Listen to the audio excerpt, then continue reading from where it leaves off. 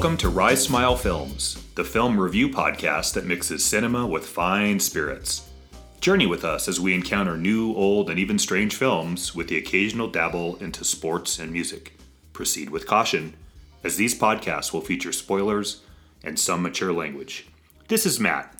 And this is Jesse. Today on tap we have The Happening, starring Mark Wahlberg, Zooey Deschanel, John Leguizamo, and Betty Buckley. Written and directed by M. Night Shyamalan.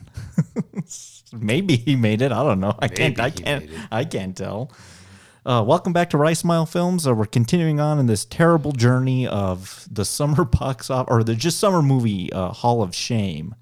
Man, Battlefield Earth was an endurance test, and I've had a lot of people tell me, kudos to you guys for making it through that one. Mm-hmm. Yeah, I don't know what we get after this one. We deserve like a parade float after reviewing this film. Right. From 2008, The Happening. We haven't talked about Shyamalan since our very first cast of Rice Smile Films, the East Rail 177 trilogy, which is a mixed bag of sorts. Mm-hmm. Yeah, well said. I'm excited to talk about him. I'd like to talk about a lot of Shyamalan's other films, but unfortunately today we're talking about The Happening. I was kind of excited when this came out. I had kind of followed the production of this first R-rated film, and I was like, "Oh, okay." And like, what's the premise? Okay, that's kind of interesting. Until I saw it, I was kind of on board with this up until I saw the film. So the trailer for Unbreakable is one that I love to talk about because the original one is just basically the wreckage of a train, and then the story would be, you would think from the trailer, how did it get there, or what was on the train, or what left this vehicle in that state. Happening did the same thing too for me. And that was the hint of the demise of countless numbers of humans. And the story is going to unfold to help you figure out how you can be in such irresponsibility or lack of control of yourself that would lead you to your own demise. Here's the key word, willingly. Yep. Like, I'll never forget the trailer, which is those guys falling off the skyscraper or whatever that is. Mm-hmm. And that shot in that is amazing because they are so relaxed the way they fall. Mm-hmm. You would think if you're falling, you'd tighten up and it'd be rigid. And these are like flowing, loose, comfortable. And then, of course, the bit with the lawnmower. And we can get into all those deaths going, but like, it set it up really interestingly. That is a good trailer, actually. And then, like Mark Wahlberg. I like Mark Wahlberg. Mm-hmm. I like John Leguizamo a lot. Mm-hmm. Zooey Deschanel. We'll see. I mean, there are things I really like her in. This is not a good film for her, particularly in my opinion. This isn't a good movie for anybody. Right. And we'll get into her as we go through this. But yeah, it was R-rated, kind of like, actually looks like horror, maybe not quite such suspense. Mm-hmm. But that's where the good ended. That's where the good, everything before you walked into the theater and paid $10 for your ticket. But before go ahead, yeah. We'll get into all of that. Yeah. But let's have some more of this Weller Antique 107. Yeah, nice. Mm-hmm. Yeah, that's pretty good stuff. Sure is. Mm-hmm. So let's go ahead and get this going, and we'll start with our flight question.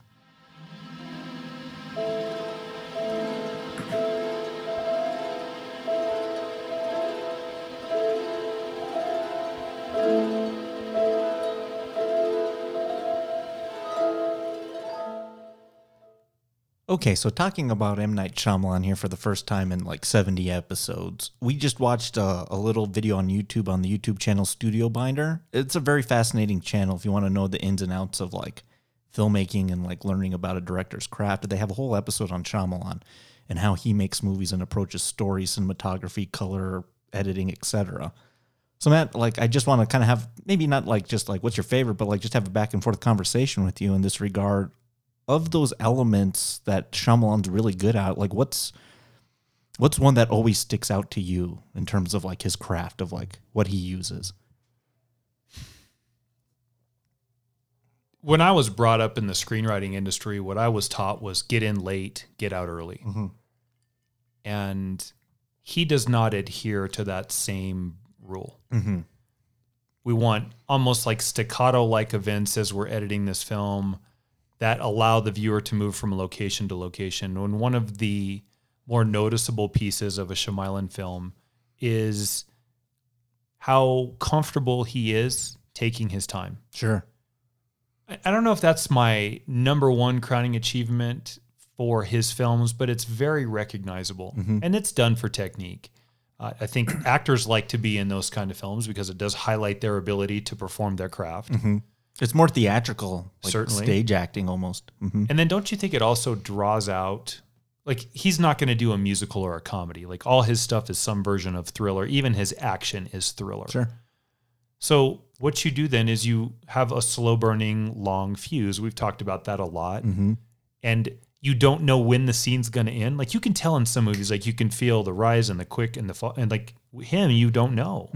And then even when it's over, sometimes he's not afraid to show the effects of it afterwards. Let's talk about one thing real quick, and then I'll let you run with this for a minute. In that video that we watched, they were doing the No Shooting Friends Joseph scene from Unbreakable.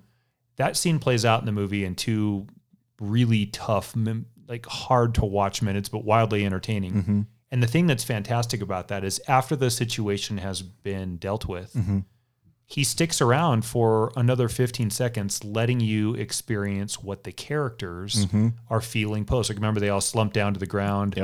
And you see the effects of this really heightened moment on screen. So that would be one thing that certainly sticks out for me is no adherence to get in late, get out early. It's I'm going to take my time because I know what I'm doing. Yeah, and I'm going to kind of create tension amongst the space here. He's really aware of his spatial framing and his set.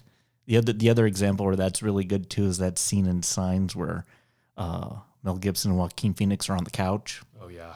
Having a very long, almost like Tarantino-length conversation about what do you see in those lights up there.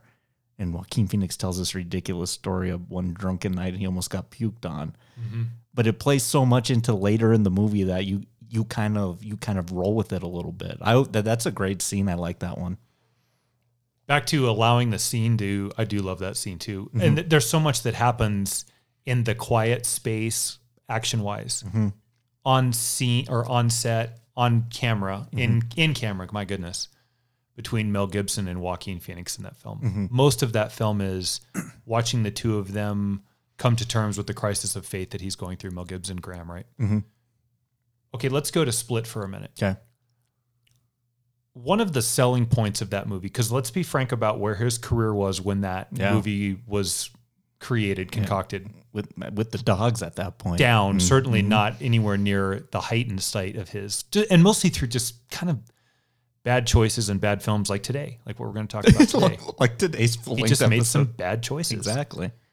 But I think one of the things that sold that movie to the characters involved was the allowance of Kevin Wendell Crumb as a character playing, I think we see 4 or 5 other characters in that film, and the chops that they would allow the actors to experience that as.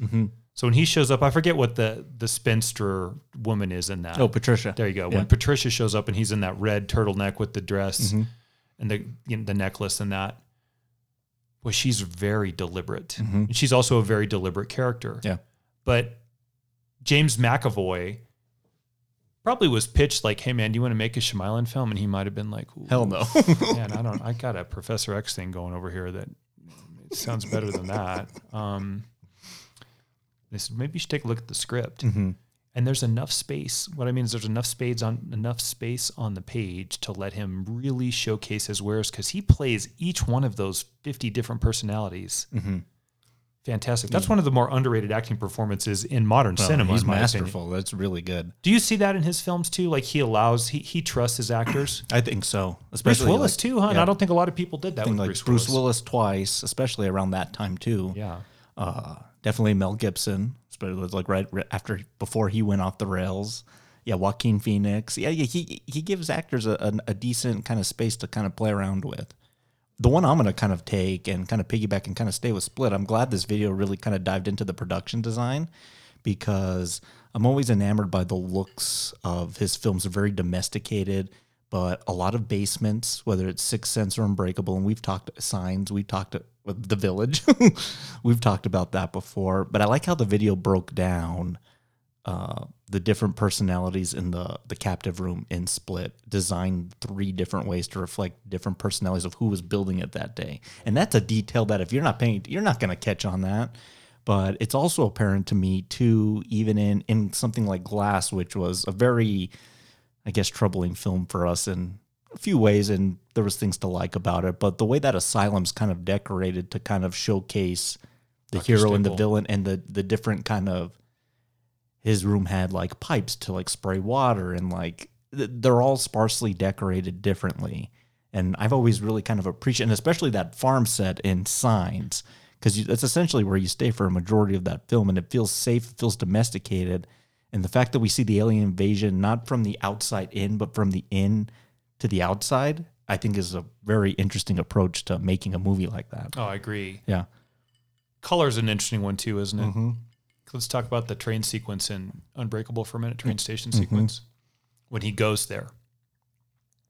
If that movie's about a man just trying to fit in, knowing that he's different, and the theory is as our characters become more emboldened in their principled character traits, their colors become more vibrant, which I buy.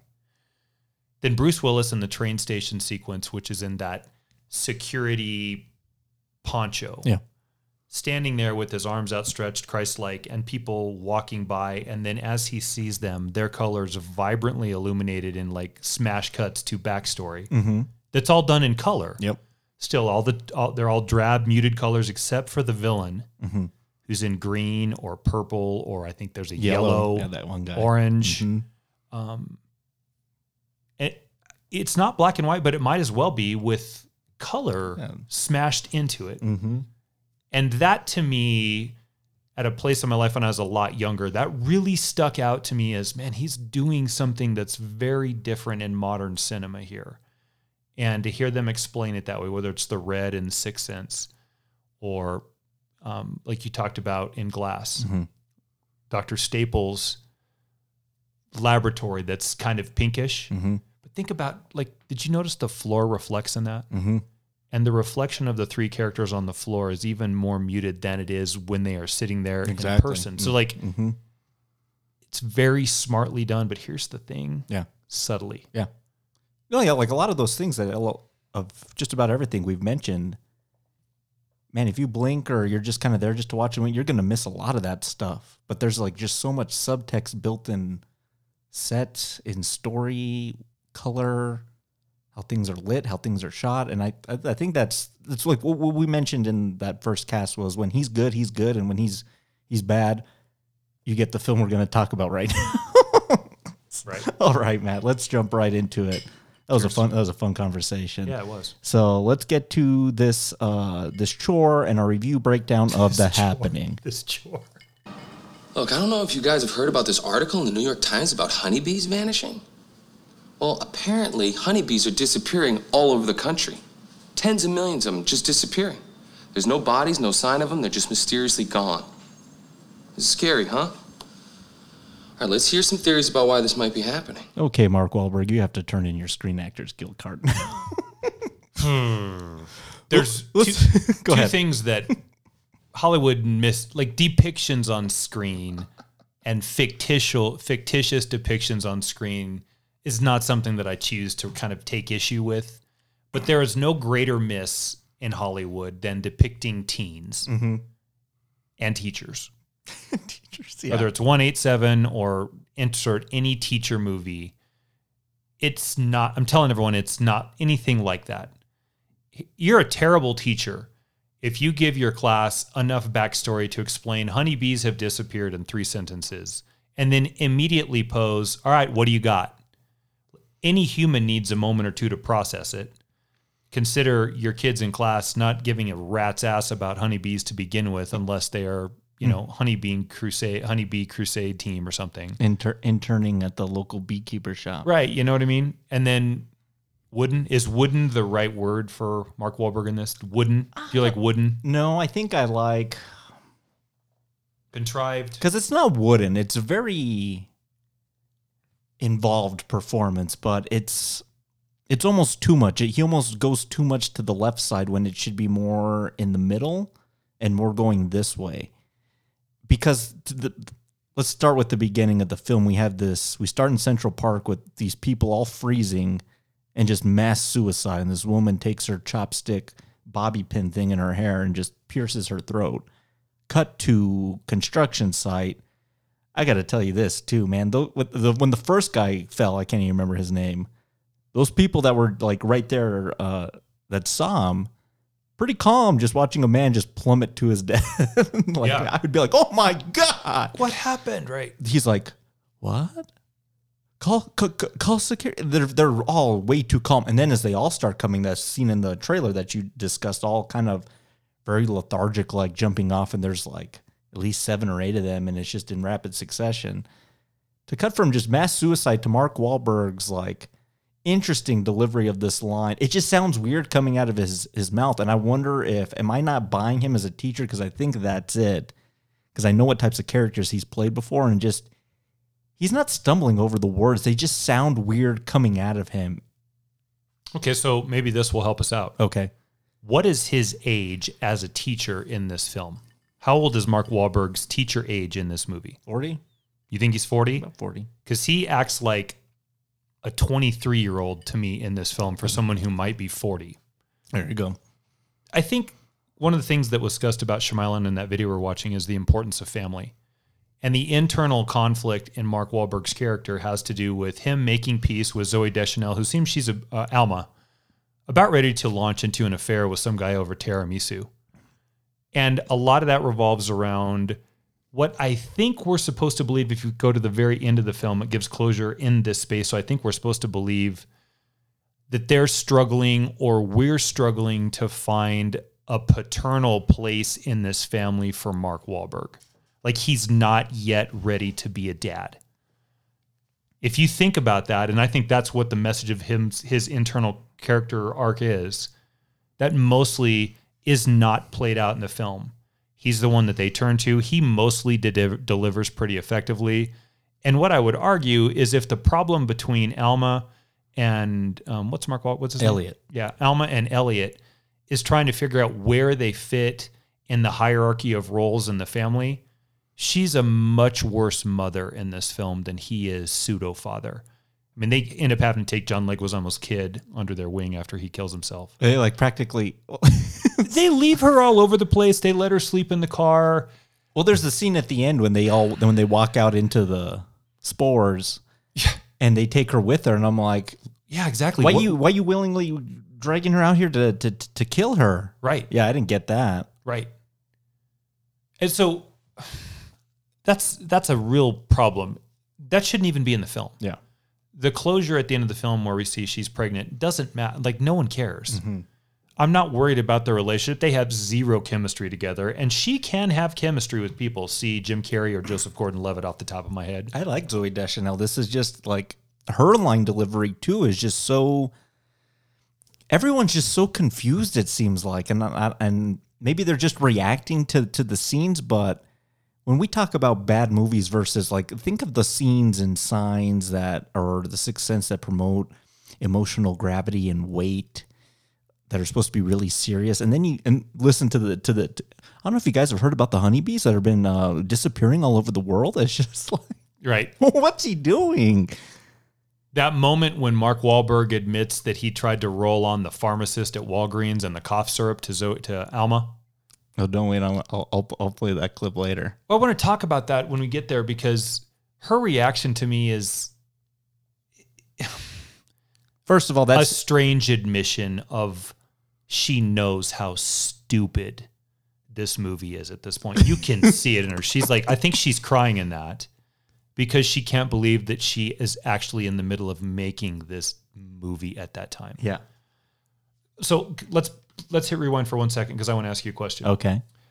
Look, obviously we don't like this movie. It's the whole point of this cast. So, I'm not trying to like be sneaky or clandestine about this. Yeah. If you take the opening sequence in Central Park and the way people freeze and that strange conversation that the two girls have on the bench, and look at that chopstick hair thing go into that girl's neck. Yeah, that's okay. If you just do that. Yeah, that's good. Is that an okay scene? Yeah, that's pretty good. Okay, so let me ask you another one. Okay. If you take just the construction site with the people falling off, yeah, that's good too. Okay, so except the reaction to it. Right, yeah, fair. Yeah. And then let's do the third one, Okay. which is Mark Wahlberg in the classroom as a teacher. That one's terrible, right? So in one-offs, this is what's weird about this film. Well, okay, well, I want you to continue with that. But even when that scene ends and like the assistant principal walks in, he does some like weird sidle against the wall thing to turn off the light. Yes. like he's playing around like some game. Like he's a 10-year-old. Yeah, that's weird. Okay, so if he's immature and that's why he can't be dad, then I guess we're getting that, but that's not what the movie does. And to the larger whole, sometimes the individual scenes in this movie, I think, really do work. There's a couple moments I'm like, that was actually pretty solid. Mm-hmm. But when you string it all together, the scenes that are really bad, like your honeybee bit here, your honeybee lesson, that becomes even worse. And the scenes that did work in whatever shape they did are so watered down because they don't make any logical sense to the film. Well, that's just a problem with tone. You can't go from suicide by chopstick to mass suicide, jumping off a building, to honeybee bit. Like, you're not setting. We don't know how we're supposed to feel about the film. Are we supposed to take this seriously? Are we Right. supposed to be laughing at our lead character because he's such a doof? And that's a problem. I think that's why later on, when we get more of these lines here, and don't worry, trust me, there's a lot of Mark Wahlberg in this. I don't know how we're supposed to feel. If it's a comedy, make it as a comedy then. Right. And do everything like that, like a farce. I didn't see the Zucker brothers making this film. This isn't Airplane. This is Shyamalan. This is supposed to be a thriller or a horror. I'm supposed to be frightened. I shouldn't be laughing at my leads. Yeah, and you go into that tiramisu bit, this whole subplot of this guy that keeps calling Joey. her. Yeah, Joey. And this kind of this really doesn't play into anything because she tells him, and then he does that ridiculous pharmacist bit, only to kind of, and then they have trouble talking. So we're supposed to assume that these guys are having a hard trouble communicating, and if it weren't for this event bringing them together, and then I have a very important question to ask you once we get to the end because of kind of how it all wraps up. But it's just mass pandemonium at this point. People just reacting, and it's crowd scenes, and we got to get out of Philly. We got to like get into the country. They think it's terrorists. They're all over the place. I was thinking about this after we finished Battlefield Earth last weekend, and I was just sort of pondering, is it a valid critical point to nitpick the relationship that the director builds with the audience in a film? Because, and I don't even know how I got there in my mind, but Paranormal Activity 3 was in my mind. Okay. And that movie was such a betrayal of the trust between director and audience, right? You know what I mean? Yep. I wonder if this and those three individual scenes we just spoke about fit into that same line of thinking. If you're going to set it up with a crazy mass suicide bit, follow it up with, in the context of the film, an inconsequential derivation on honeybees. Yeah, that has nothing to do with anything. Unless you want to try to stretch out Mother Nature and the communicate, and fuck that. But, because that's a reach. Yep. And then follow it with the construction site. The one thing that could have happened in the scene where he's teaching that stupid lesson on honeybees is we could have seen how poorly equipped Mark Wahlberg is to tackle this monumental task of Mother Nature turning on mankind. Jesse, that is such a huge writing task to pull that off. Or we could just, in that scene, just kind of prove that he's a bad teacher. And throughout this film, he takes some form of a leadership role with the groups he ends up with. Like if kids are sleeping and he's just letting them, or Yeah. chaos is going on in class and he's just like, whatever. Right. Yeah. Exactly. That you beat me to it. Yeah, that'd be better. Much better. Yeah.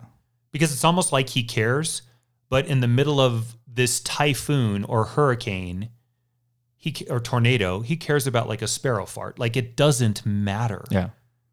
Yeah, because it comes out like it makes him seem stupid. And maybe Mark Wahlberg's a smart guy, but when he's reading this dialogue, man, I was like, man, this is like I wouldn't learn anything from this teacher. And then that whole bit with the kid that is like daydreaming, and he calls him out on his looks and his whole, as you grow up, your ears and nose don't stop growing. So be happy that you're handsome now, because one day you're going to look like a dump truck and all, whatever all that is. Yeah, that's just filler. Are we supposed to take from that Mark Wahlberg is so, and like, if he's really a great scientist, Yeah. he wouldn't be teaching high school science. He'd be like in a lab, like doing hard science. Yeah. Instead, he's got like the scientific method as his superpower to sort of decode Mother Nature turning on man. And that is just an impossible, like the suspension of disbelief, and goes back to what I was saying earlier. The suspension of disbelief is so vast that the relationship between director and trust from audience is shot 6 minutes into this film. Well, just imagine Mel Gibson maybe in this part instead of Mark Wahlberg. It just his delivery, just kind of think of his voice and how he delivers lines. He might be a little better to handle a role like this. I could probably play this role better than Mark Wahlberg. It's cast terribly. Yeah. Betty Buckley might maybe pull it off as crazy. I thought John shut-in woman. Leguizamo was pretty good, but like he's out of the film before you know it. Yeah. Let's get on the road with these interesting characters. So, like I said, mass pandemonium, mass panic. We got to get out of Philly. So they get on the train, unbreakable train probably. Mm-hmm. This film was smart. It would have they would have given some Easter egg to like kind of show Easter 177 or something. But no, we can't give this film that much credit. Yeah. So we get on the road, and everyone's just getting spatterings of information like all over the place. So John Leguizamo, I can't even remember his character's name, but he has a daughter. I think her name's Jessica. Mm-hmm. Jess, yeah. Yeah, and they're waiting. The wife didn't make it to the train station, so they're waiting for the wife. So they end up in Potomac County, or like wherever, Pennsylvania, and we get this. Sir? Train service has been discontinued. This will be the last stop for all passengers. Hey, what do you mean? Where are we? Filbert, Pennsylvania. Filbert? Does anybody know where that is? Why are you giving me one useless piece of information at a time? What's going on? Hey, why would you just stop? You can't just leave us here. Sir, we lost contact. With whom? Everyone. Everyone. It's like, Mark, you need to act surprised that they stopped the train here. And it sounds the same. It sounds the same as the honeybees. Like him getting excited but not angry is just the same emotion as him just delivering the lecture. Yeah, this sort of wimpy probing that we saw in the classroom, he's delivering with the same pentameter in this. Just, well, guys, look, I need an answer right now. Mm-hmm. Otherwise, I might stamp my foot. Mm-hmm. And that answer from the guy, we've lost contact. With whom? Mm-hmm. Everyone. Is such a stupid, that does nothing to further the plot. That's a bad line, yeah, because it's not followed up. We don't know what that means. And all we know is that this area is affected by something. And in fact, they haven't lost contact with everyone because people are using their cell phones left and right in the middle of that field. Yeah, they go to that diner and they're watching the news. So, bullshit. No, you haven't. Yeah. The CB may not work, but everything else is still working, dude. All right, I got to share with you the first time I watched this. So this came out 2008. I had just graduated high school. So like that summer was just like legendary for like hit and miss films. Kingdom of the Crystal Skull, yeah. And then this, and then you had like Tropic Thunder, which I love, and like The Dark Knight. Like it's such a weird summer for film. No kidding. This came out June 13th, 2008. It was a Friday the 13th. It came out the same day as the Edward Norton Hulk. So I remember my friends and I, because we would always go to these things opening night. And I was like, okay, like we have to pick. We can't see Hulk and The Happening. Like we need to pick which one we're going first. So like we're going Happening first. Shyamalan. Up to this point, I'm still kind of on board. I'm like, maybe this is just an interesting directorial or acting choice. Maybe it's going to straighten itself out. This is where I totally just kind of like went, oh my God. It's the scene, and when they're watching I think on someone's cell phone at the Philadelphia or the Bronx Zoo of this zoo guy just letting like the lions like eat him. And I'm like, it was like borderline laughable. It sure was. It's like he has jelly arms that just tear off. Like it does not look real. I'm or like, good. I'm like, this is what we signed up for. This is the R rating we're getting. Some guy getting CGI arms ripped off by lions. That's the R. Because there's no offensive language. There's no F words in this film. No, just violence. Cartoony violence. Yeah, it's right. Yeah, the guy that lays in front of he starts the big lawnmower and then lays in front of it. And you know what? And that scene's a cheat too. Watching it yesterday, I thought you saw him get really shredded up, like Fargo style. Mm-hmm. No, it hits his head, you see a spurt of blood, and then it cuts to a sign on the road, and we just assume the rest. You can't even give me what I want. The hard violence. Yeah. I get you. This should be PG-13. Why is this R? We have to talk about something else, though. Uh-oh. And that's June 13th of the year 2008 that you graduated, and your choices at the movie theater that day were Edward Norton's Hulk or Shyamalan's The Happening. Mm-hmm. My friend, to you, that is and I guess I had the same choices, and I think the same one won for me too. Yeah. My God, that is 6 months in the hospital or instant death. Both are terrible choices. What do you want? God, I'll tell Jesse. you. I'll tell you a funny story Holy about Norton's Hulk because okay, somehow I ended up seeing these movies multiple times because I went the following week again to see The Happening, and I told you this was a date before you'd seen the Hulk. Before the Hulk, yeah. Oh, jeez. And I didn't want to tell the date that I had already watched The Happening because you're like, why did you go see this? Because we were planning to see it together. And I was like, okay, I'll go along. And I had to sit through it again the following week. This movie has consumed so much of my money.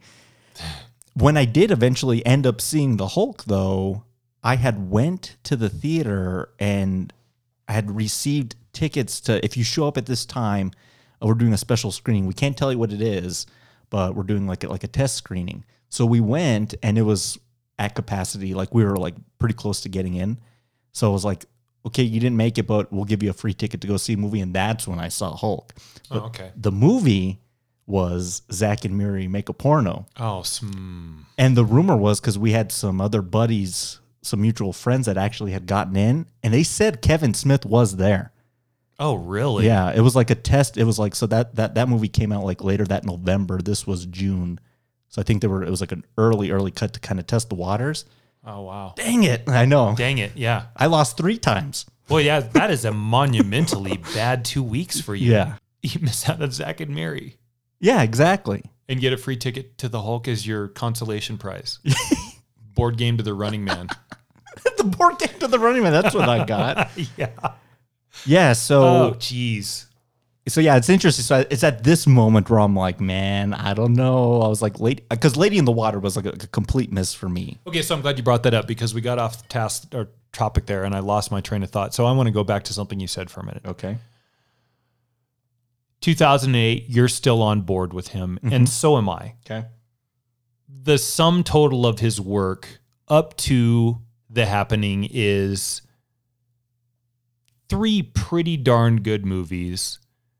One that's mediocre and one that's a little bit less than mediocre. And maybe I have one too many films in there. So like Sixth Sense is really good. Unbreakable is really good. We both really like Signs. The Village is yeah, that's fine film for him. And then Lady in the Water. Okay, so 4 out of 5 films are pretty solid. Mm-hmm. Now, Lady in the Water isn't so egregious that it might be career ending. No. It's just not a good movie. Yeah. And it's not a good movie for you and me also because you and I were never going to like that film. Sea Nymph. That's a fairy tale movie. Yeah. That was for little kids. But I didn't know. Like I was at that point I was going to see and kind of finding our tours and wanting to see all the films they made. And like when you go see a Shyamalan, you kind of know what you're going to get. And when you went into that one, you're just like, I guess. Okay, for someone who's as deliberate and crafted in what he does, this is the trick.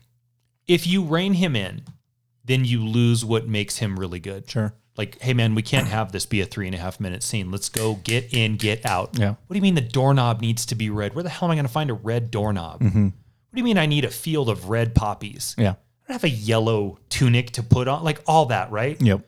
Oh my God, Shyamalan Knight, whatever they call him, I don't know what they call him on set. Shy. What do they call him? Hey, Shy. Hey, Shy.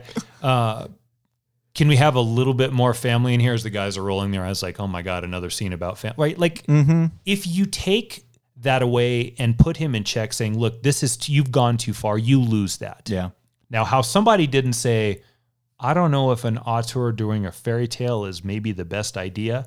However, we could argue that has been done pretty well in the past. See, Oh, Pan's Labyrinth. See Pan's Labyrinth. That film's a masterpiece. It's an auteur fairy tale. So it can be done. Maybe that's a misstep. We're still on board. Sure. Were people so willing to greenlight anything and his cinematic mastery at this point that nobody said, oh my God, we have to stop this? Or did he just middle finger him and say, I'm doing this whether you like it or not? Well, here's the other part of the problem is, okay, so you have Shyamalan, and I'm still giving him a benefit of the doubt. R rating, okay, I'm on board. Mark Wahlberg, who up to this point I'm pretty okay with. Yeah, it had like a good formula into it. It had the Tak Fujimoto, the same cinematographer, James Newton Howard, the same composer. It feels like one of his movies that he made early on. Let's play it. Let's do a scene in like a real life scene, you and me. Let's play it out. Okay. I'm a prospective screenmaker, and you're a producer with large, deep pockets. Okay. So I walk in, you're like, hey, how you doing? Pleasantries. Hey, I like your stuff. I like your work. I guess I'm Shyamalan and you're Touchstone. Your Spyglass. Let's do Spyglass because this pretty much did them in, right? Okay, yeah. So I have an idea for a film. Mm-hmm. Inexplicably, across domesticville in the United States, in terms of tremendous peace, we begin to watch people kill themselves willingly. Yeah, that sounds pretty good.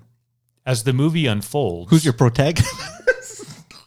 the everyman of all everyman, smart enough but not too smart. I'm going to use like high school teacher, probably science. Who are you thinking about for this role? Mark Wahlberg. Well, he's pretty good. He's coming off The Departed, Academy Award nominated role. I think he's got enough chops on screen to where he can carry this, and I think he's got the look. How much money do you need for this? 45, 50. Okay. Yeah. As we continue our journey across every society, Pleasantville, United States, the questions begin to arise, and the people that we gain relationships with start to go one by one the way of the dinosaurs killing themselves, until we're basically stranded in the middle of nowhere with nowhere to go at the whims of our protagonist. Yeah. Who's your protagonist again? This is the catch.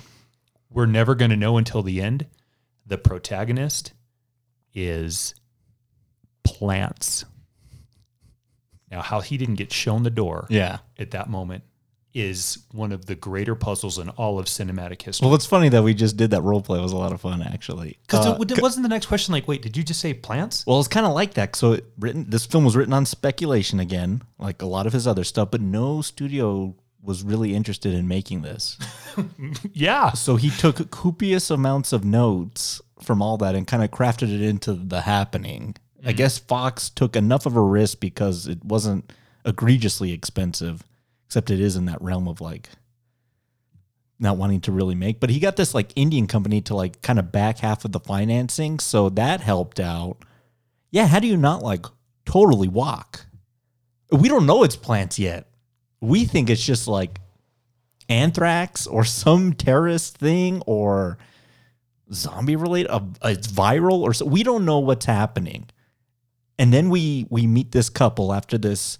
John Leguizamo. What's his character's name? Did we ever find out? Julian. Oh, Julian. Yeah, he gives him the daughter. He's got to go find his wife in Philly.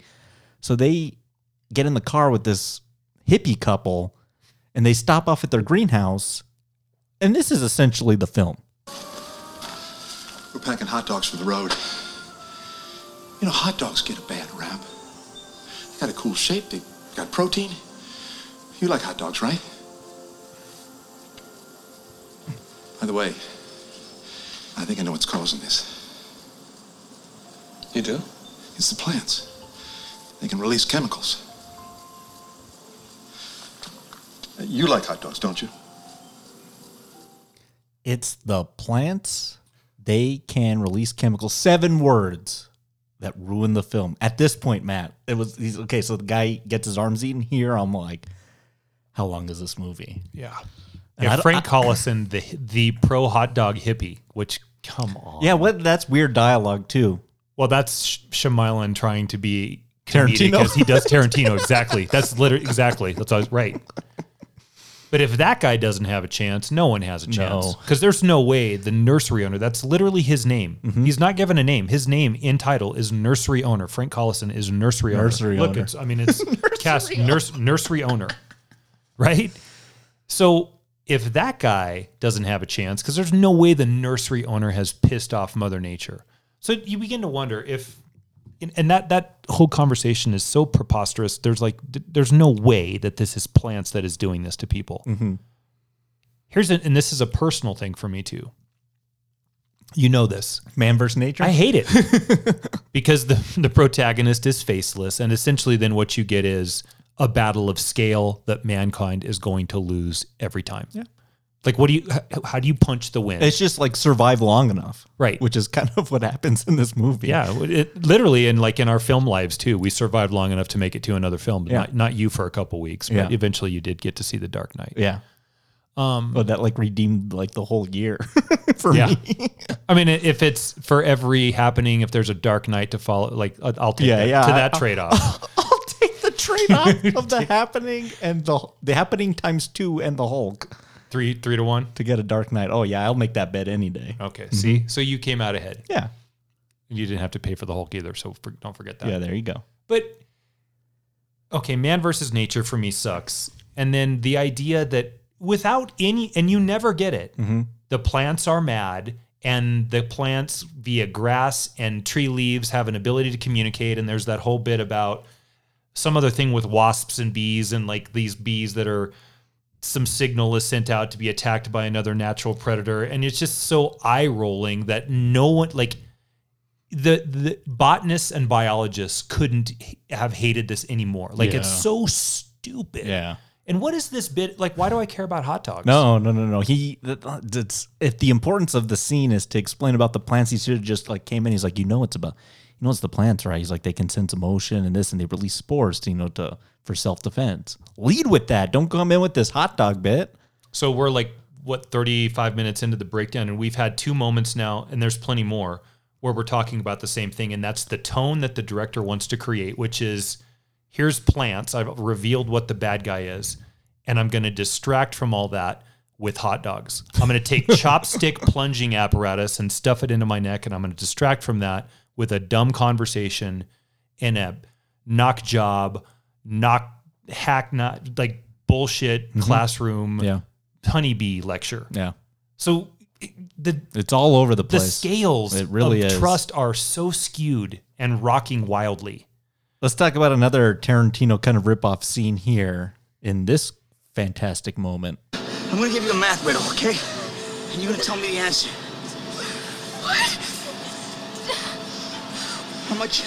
How much would you have if I said I would pay you a penny on the first day, and then 2 pennies on the second, and then 4 pennies on the third day, and I just kept doubling it? I did this for a month. How much money would you have at the end of the month? $10. Oh, hi. Just keep looking at me. Just keep looking at me. $20. No, keep going. Keep going.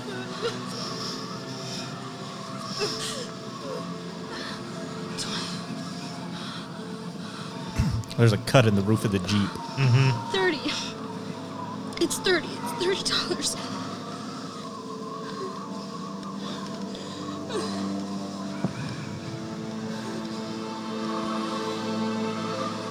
I'm gonna tell you the answer.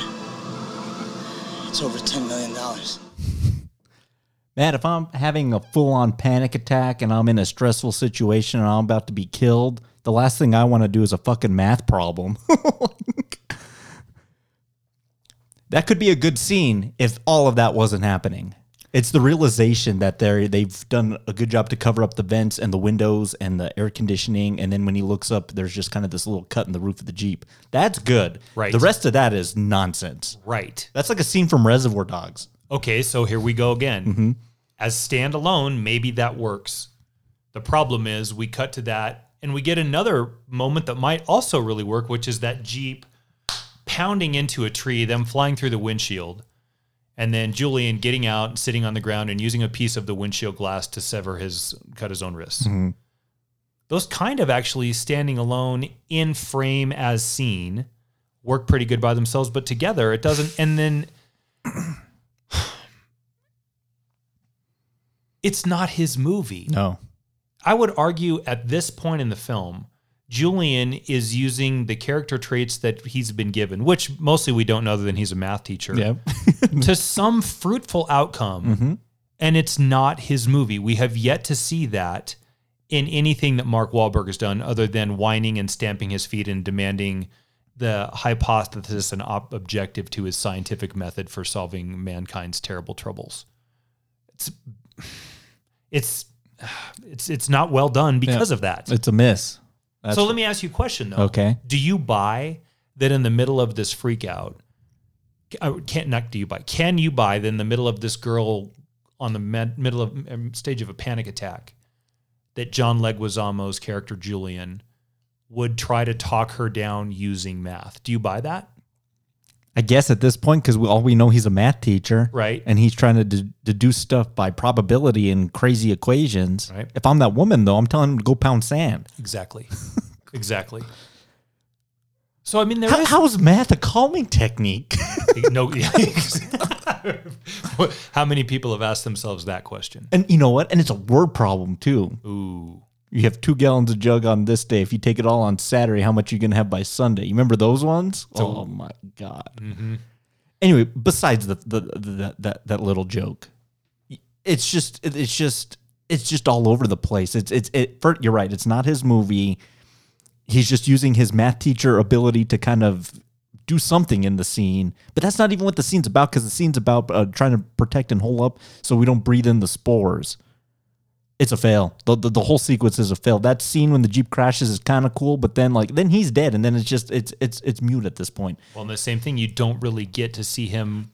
Why we're not tight on his wrist as he cuts them, I can't tell you. Yeah, too far away. And then they have to take care of this little girl now that they want nothing to do with, which ends up just kind of being a pain in the neck. Yeah, she's not really good either. No. Well, let's go back to our protagonist of the film. Jesus. Oh, no. Oh, I don't know. The toxin? The toxin is affecting them? Are those people killing themselves? You were with it, Private. What do we do? We need to do something. Just let me think. They're dying. I need a second. They released it? We're not near the road. We can't just stand here as uninvolved observers. I need a second, okay? Just give me a second. We're not gonna be one of those assholes on the news who watches a crime happen and not do something. We're not assholes. Just a second. There were children in that room. Elliot, please tell us what to do. I need a second, okay? Why can't anybody give me a goddamn second? This scene is a mess. Okay, go, because there's plenty to... I've had it. You can have the first swing here. Man, if Mark Wahlberg was really good at getting angry and getting worked up, if we had seen that already, I'd be able to buy it a little bit. But man, he's really struggling because it seems like he's whining. Oh yeah, he's a whiny protagonist, and Zooey Deschanel's not helping out either. And then you have all these bystanders just that's like us. That's just common or extras. You know what I mean? Those aren't actors. They're just plopped into a scene. It's chaotic. It's very poorly executed. It's very poorly shot. And yeah, I think it's at this where it's plant. We know it's plants at this point, releasing spores. Here's the $1 million question. Okay. Why does he need a minute? If you heard gunshots just over the hill, I don't care what, I'm so sure the woman who's about ready to launch into an affair is playing her moral compass card on him too, that they don't want to be that kind of asshole. You know what kind of asshole I don't want to be? Mm-hmm. The kind of asshole that runs into a gunfight without a gun. Yeah. I'm not going to be that asshole. So what does he need a minute for? To think about the scenario? And here's the thing playing out in that character-wise. Mm-hmm. Is he indecisive? Has he been troubled in this film with indecision? I think so. Okay, so I guess maybe then we're hitting on that. But hang on, are they married? Yeah. Okay. They are married. Yeah, you would never know. Right. Oh, it's coming up. Never mind. Yeah, keep going. So he doesn't make any progress other than a little bit later he calls himself, okay, douchebag, use the scientific method to put the facts together and rationalize, blah, blah, and we get no way. We get to the same outcome, which is you're either going to run because there's gunshots, and then we don't even get that because what follows is he comes to, it's the wind. Stay ahead of the wind. a foot race against the wind, Jesse. And they don't. They lose in dramatic fashion, and the wind sweeps over all of them, shot beautifully as Alma's black dress blows in the wind, and it covers them, and nothing. That's the same wind that just hit the people on the hill and made them all kill each other, and it hits them, and nothing. What's he trying to calculate, though? Like, is he trying to calculate the speed of the wind or the direction and the distance of how much time they have? Because the whole time he's doing that, they're wasting time when they can just be getting out of the way. And that's entirely impossible. Or is he trying to figure out what should my response be to the gunshots after I have known that people are killing themselves left and right? Yeah, he's not Rain Man. You don't need a minute. Run. Yeah, get out of there. Run. Especially if you have a little girl in tow. Think about that on top of it. That's how inconsequential the little girl is, though. It's like she's luggage. They don't care. Yeah. For Zooey Deschanel, Alma, to say we're not going to be those kind of assholes. You're going to be the kind of asshole that walks your daughter into gunshots. You're queen asshole. A spore fight. God, dude, that is listen to me, Rye Nation. A fucking atrocious writing. Yeah, that's rough. And acting. Yeah, that's like how not to make a movie. Like, watch that scene. We are rivaling Serenity, and it's all a computer algorithm about my dad's levels of stupidity now. We're kind of right there. We are. Yeah, this is like the time in the movie when that happened too. And this pillow fight of bullshit, I don't know who the winner of those two would be, but it's going to be plenty of pillows and plenty of swings and misses. And I mean pillow fight because it's not a heavyweight fight. Because I literally mean pillow fight. It's a pillow fight with nightgowns and little hats. Bullshit. In that video, and we've talked about in the Shyamalan cast about his use of color, especially in Unbreakable. It's really good. Like the greens, the purples, that scene in the train station is really well done to show the juxtaposition of color and what it represents for character. We get that in this film, I guess. The source of color in this, though, is this mood ring. Oh, God. Which I didn't think about that. You're right. Totally forgotten about. So, the mood... First of all, I don't have the mood ring key, so I don't know what the colors are. You do know purple means horny, though. We find out Yeah, we later. find that out. Yeah. But it's blue here later, and then it's orange a little bit later, and that's supposed to communicate some deeper level theme or meaning, which in Shyamalan's earlier work typically works. It would have and did. It would work good, but this is it's just not registering at all. Yeah, that kind of is mailed in. I didn't even think about that. It's because it's in a throwaway line to the two kids that they end up in tow that I guess find solace in Mark Wahlberg's leadership, so they decide to stick out. No, I'm telling Wahlberg to pound sand, and I'm going to make it on my own. I probably have a better chance. Mm-hmm. So they end up at this model home to kind of refresh or look for resources, and all the food's fake. I actually kind of there's something comforting about model homes. They always look so well furnished, and there's something interesting about the fake food. Yeah. But man, Wahlberg just continues on. I don't know. At this point, he's just the ship's sunk.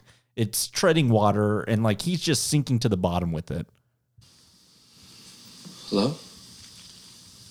My name is Elliot Moore. Just going to talk in a very positive manner, giving off good vibes.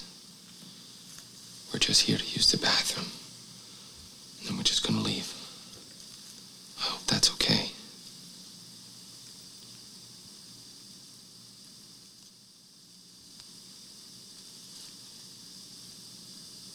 Plastic. And if that wasn't enough for you, I read this article about the coast of Australia. It said they found large quantities of a primordial bacteria. It hadn't been around for billions of years. It just appeared in the water.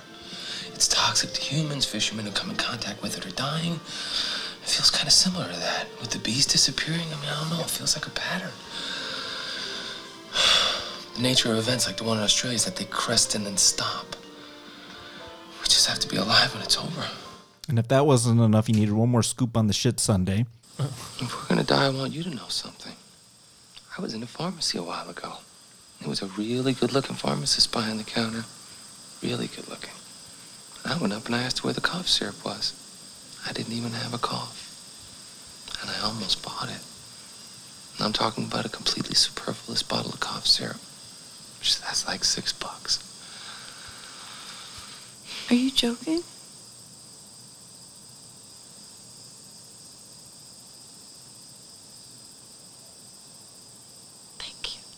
Why is that a scene in this film?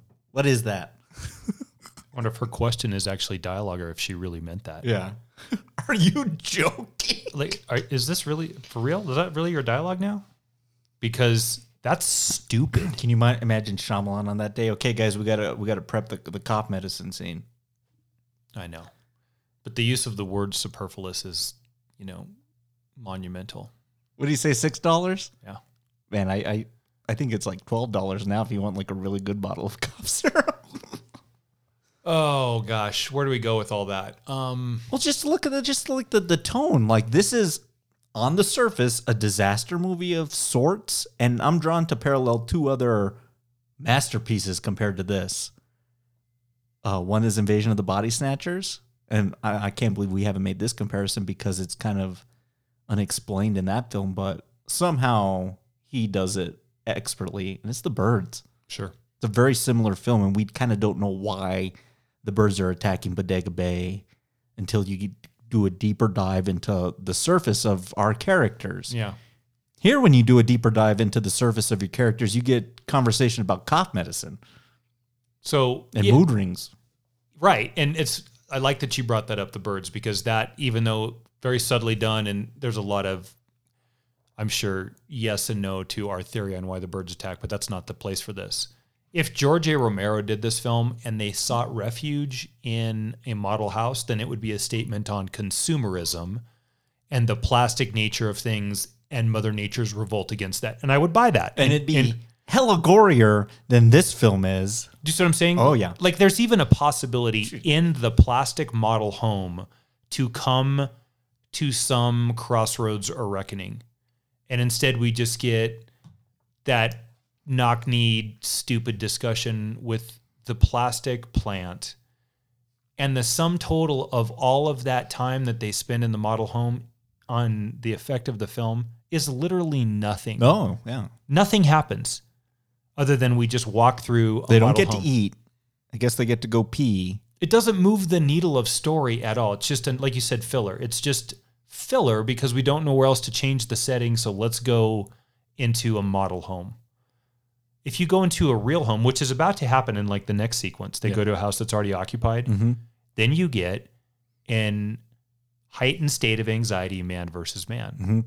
And now you have something, because now you're making a statement about how quickly man will turn on each other. So that scene that you're referring to is actually when it's fairly shocking that like these two teens, they're just blown away by a shotgun. Cold blasted. It's ruined by Wahlberg and Deschanel and even the little girl's reaction to it. Jerry! Oh, man, I do not laugh. This kid just got his head blown off, and he does that. My emotions are all over the place. This is something I'm feeling something. I'm feeling the loss of a character in a graphic fashion. This is man turning against man. We're turning to savages. And then Wahlberg does that? No, I ain't sticking around. I never get up to go to the movie. Like, very rarely do I go pee. Man, I'm going to get a refill on the popcorn during this. You're out. I'm out. Yeah, I don't blame you. I also think it's a little gutless to kill the kids that we barely knew. It serves a purpose of not letting there be it's the stormtrooper effect in Star Wars. Yeah. A lot of ray guns and a lot of carnage, and mostly we don't care because they're pretty replaceable. Well, that's pretty much every character in this film. Kind of is, isn't it? Because the three that really are in any kind of harm are never really in harm, except for Betty Buckley for a moment. I think she turns on them, and that gets to be, I think, where there's a bit of interest.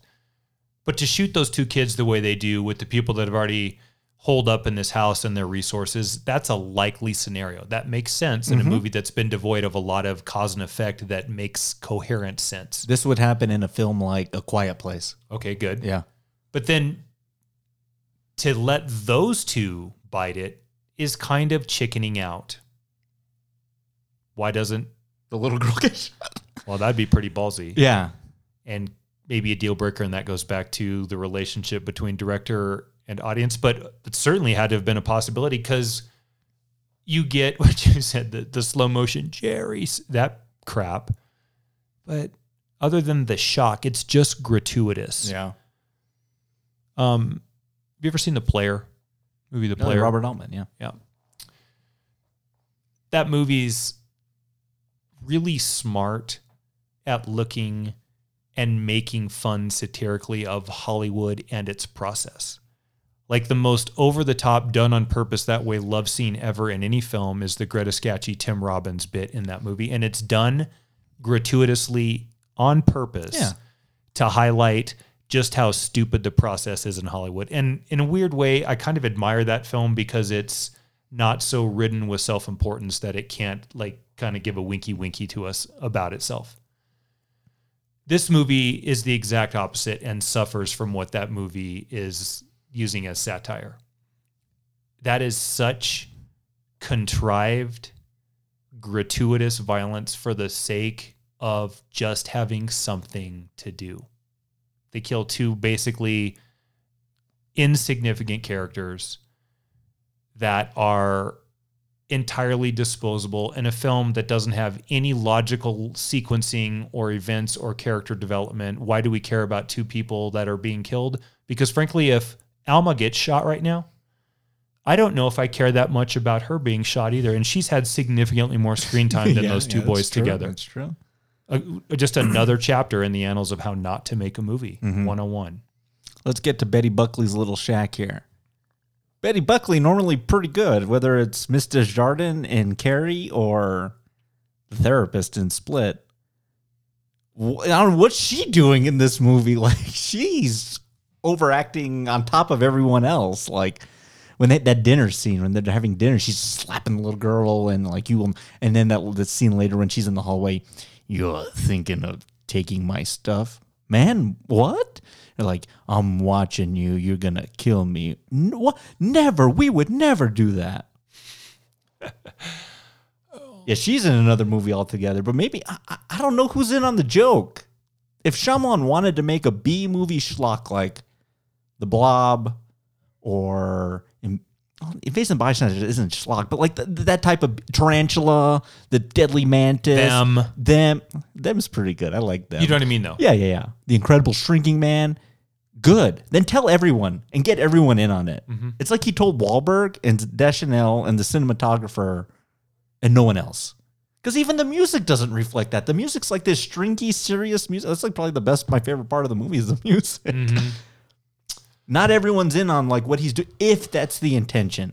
Do you think that? I don't know. You've seen it 3 times now at least. So I've seen it 3 times. What's your take though? Is that I think your answer is no. I think to save face in interviews and stuff, that would be the appropriate answer to say.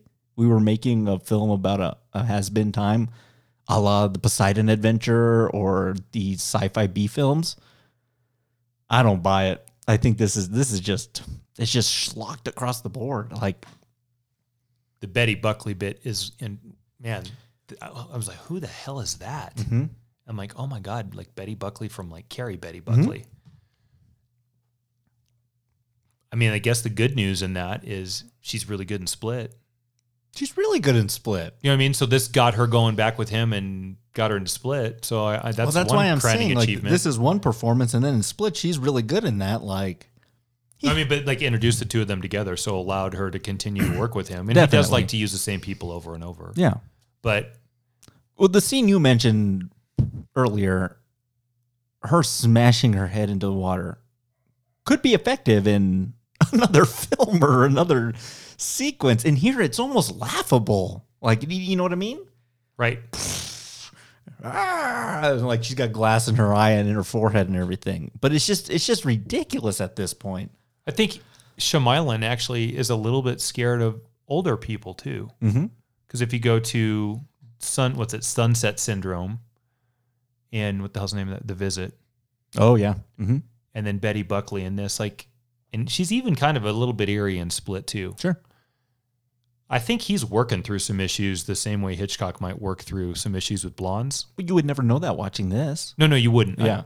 But I think in a movie that's awful, her stuff doesn't make any sense. And it also is a clear acknowledgement that we don't have an active protagonist. So we have to, active antagonist. So we have to have someone to like physically in the human sense oppose us. Yeah. So she shows up in some insignificant knockoff, doesn't matter in the context of the film moments But even in those moments, like watching her smack Jess's hand, it's pretty effective in just a 30-second bit. Watching her pace the patio outside her house. What does she say when she rolls up, when Wahlberg rolls up on her, like, you want some of my lemon drinkers? Crazy as hell. Yeah. That's not terrible. No, it's not. And probably the eeriest part in the movie because I'm not scared of wind. It's just padded by schlock. Right. Yeah. So, and again, doesn't work. If you watch just the scene, though, of her walking on the patio outside the house and then bashing her head through the glass, which actually does allow the wind then into the house. Yeah. Man, if we had a lot of time on our hands, and we're pretty busy all together, doing the podcast and everything. If we had time, though, it probably would be something to recut this film with the palatable scenes. There might not be a main character. I'm just telling you that right now. But like the scenes that work and kind of put them into like maybe a 20-minute like flash reel, that might be something. Yeah. Could make a really good trailer. Yeah. That looks pretty good. Or a good short film. Yeah. Not in totality. Okay, we got to talk about the pipe scene. So Betty Buckley has smashed all the windows, and I guess Mark Wahlberg has to take solace in the basement of this house or a room in the house. And then Alma and Jess are in a shack across the way, but it's told to us in a throwaway line that this was a pipe that they used to kind of communicate. I think it was a house that a slave owner used or whatever. Yeah. It's literally thrown away. Mm-hmm. So they're communicating through this pipe.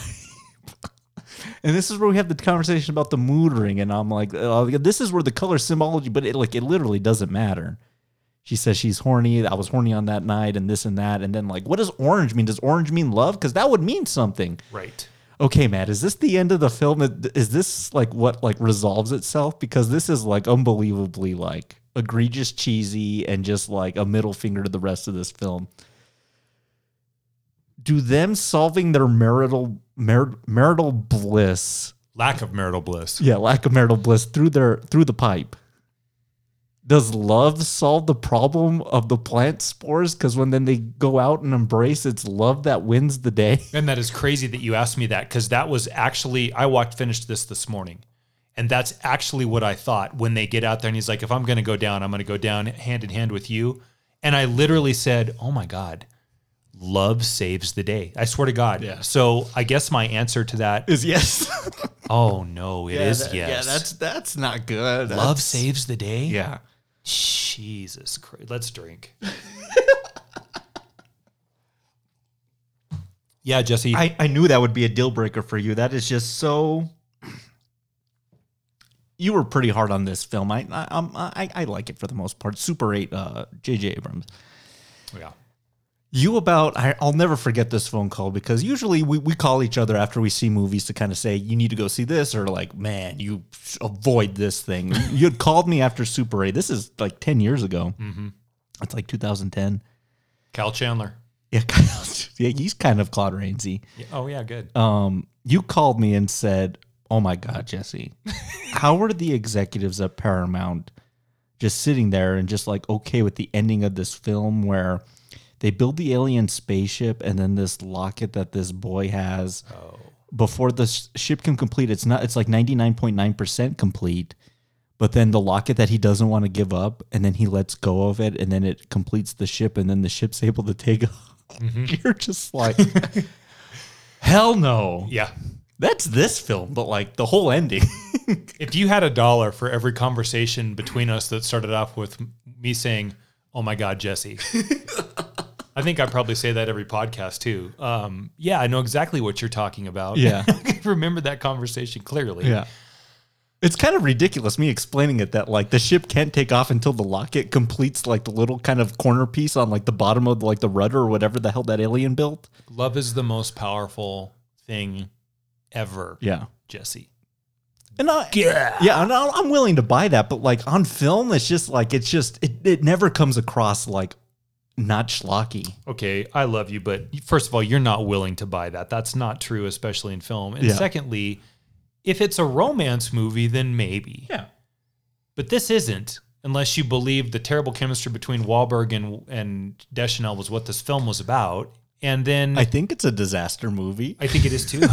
Well, it's a disaster. If not, that's pretty good. So yeah, that was my exact thought this morning is, oh my God, love triumphs. If these people had just been more loving. And the truth is they're really not that loving to each other. The reason it even became more, they're not at all. They, if anything, they hate each other. Kind of do. I She's can't believe ready to bail on this him. pipe conversation fixed all problems. I'll tell you one thing Zooey Deschanel does not stand for in her films. Okay. And that's whiny male leads. See 500 Days of Summer or this. I like her. She's good in that. She's good in Yes Man. I like her in New Girl. Me too. It's just like, this is not for her.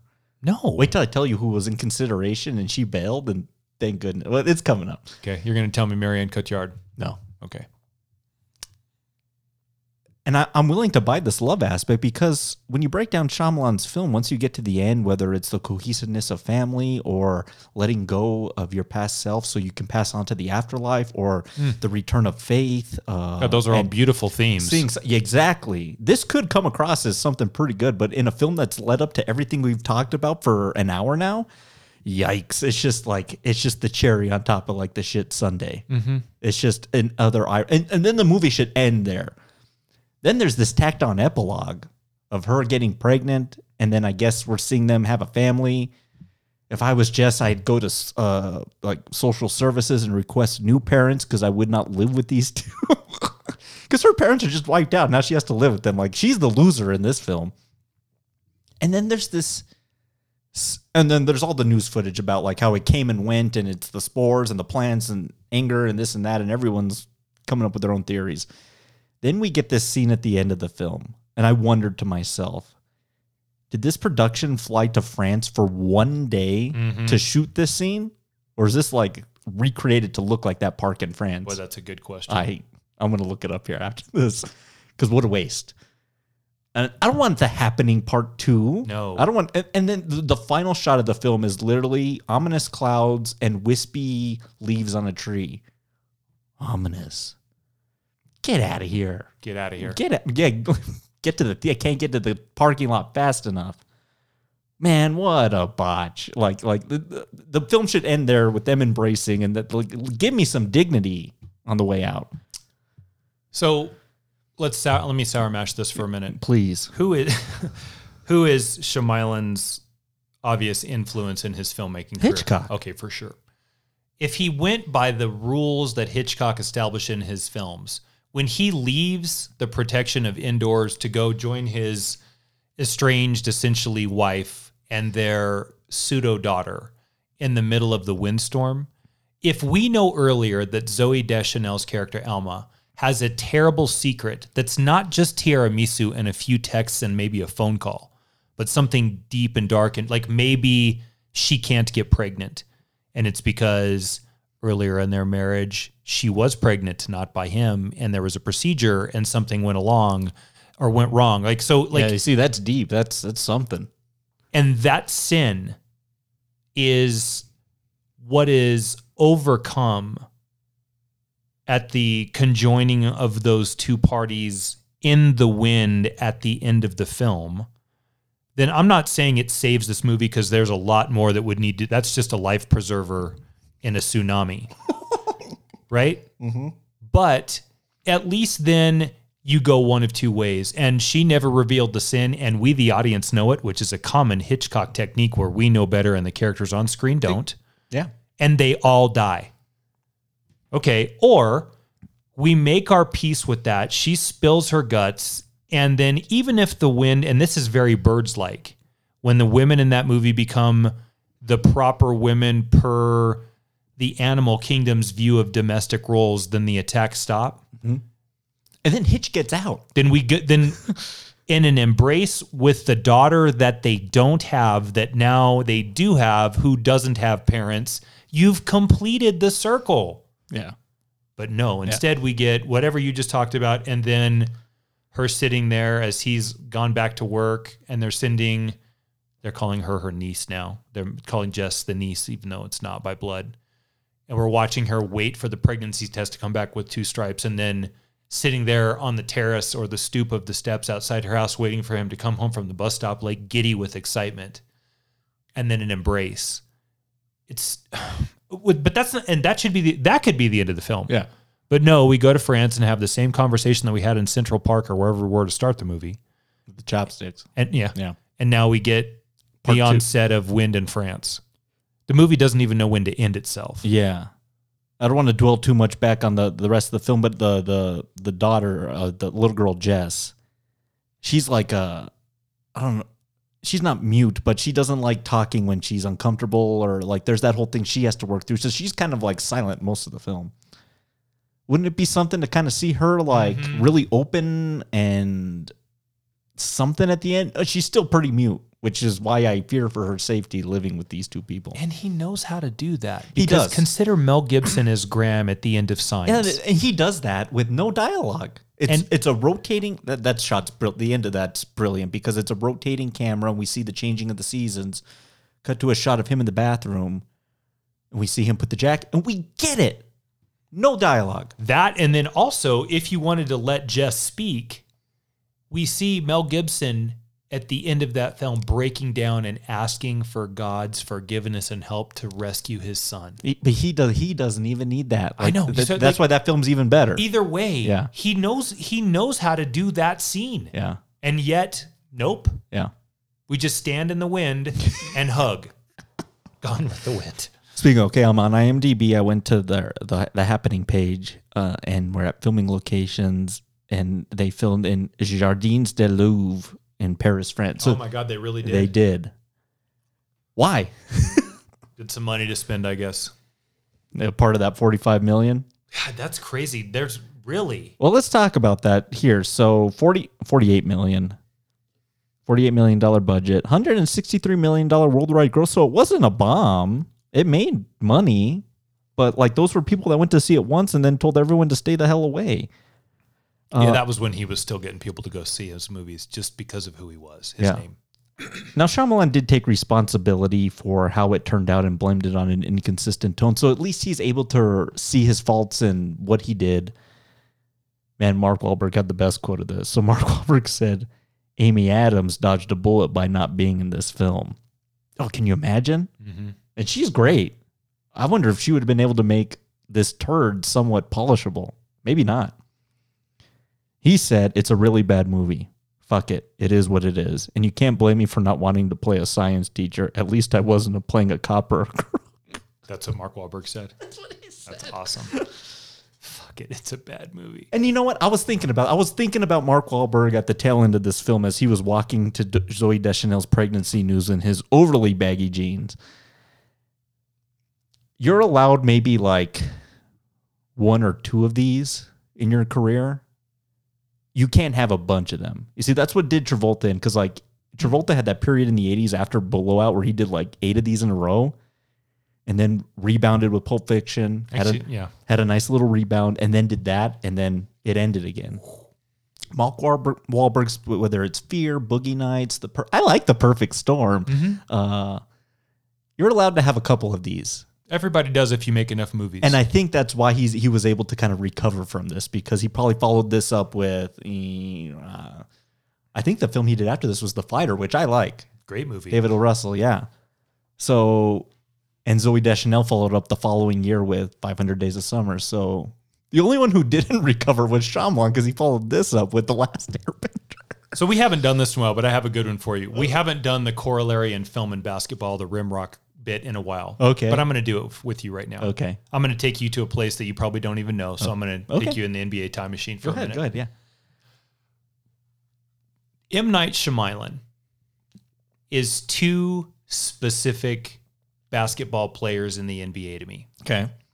The first one was on that that Phoenix Suns team with Charles Barkley and Kevin Johnson and Oliver Miller, those teams that were pretty good, but ran into the Bulls like everybody did back then, but had like a 2 to 3 year window. Yeah. There was a cat on that team named Richard Dumas. Maybe it was Dumas. I think it was Dumas. D-U-M-A-S. Yeah. Dumas. Yeah. Kid was a stud, riddled with potential. You could see it. He could shoot. He could run. He could jump.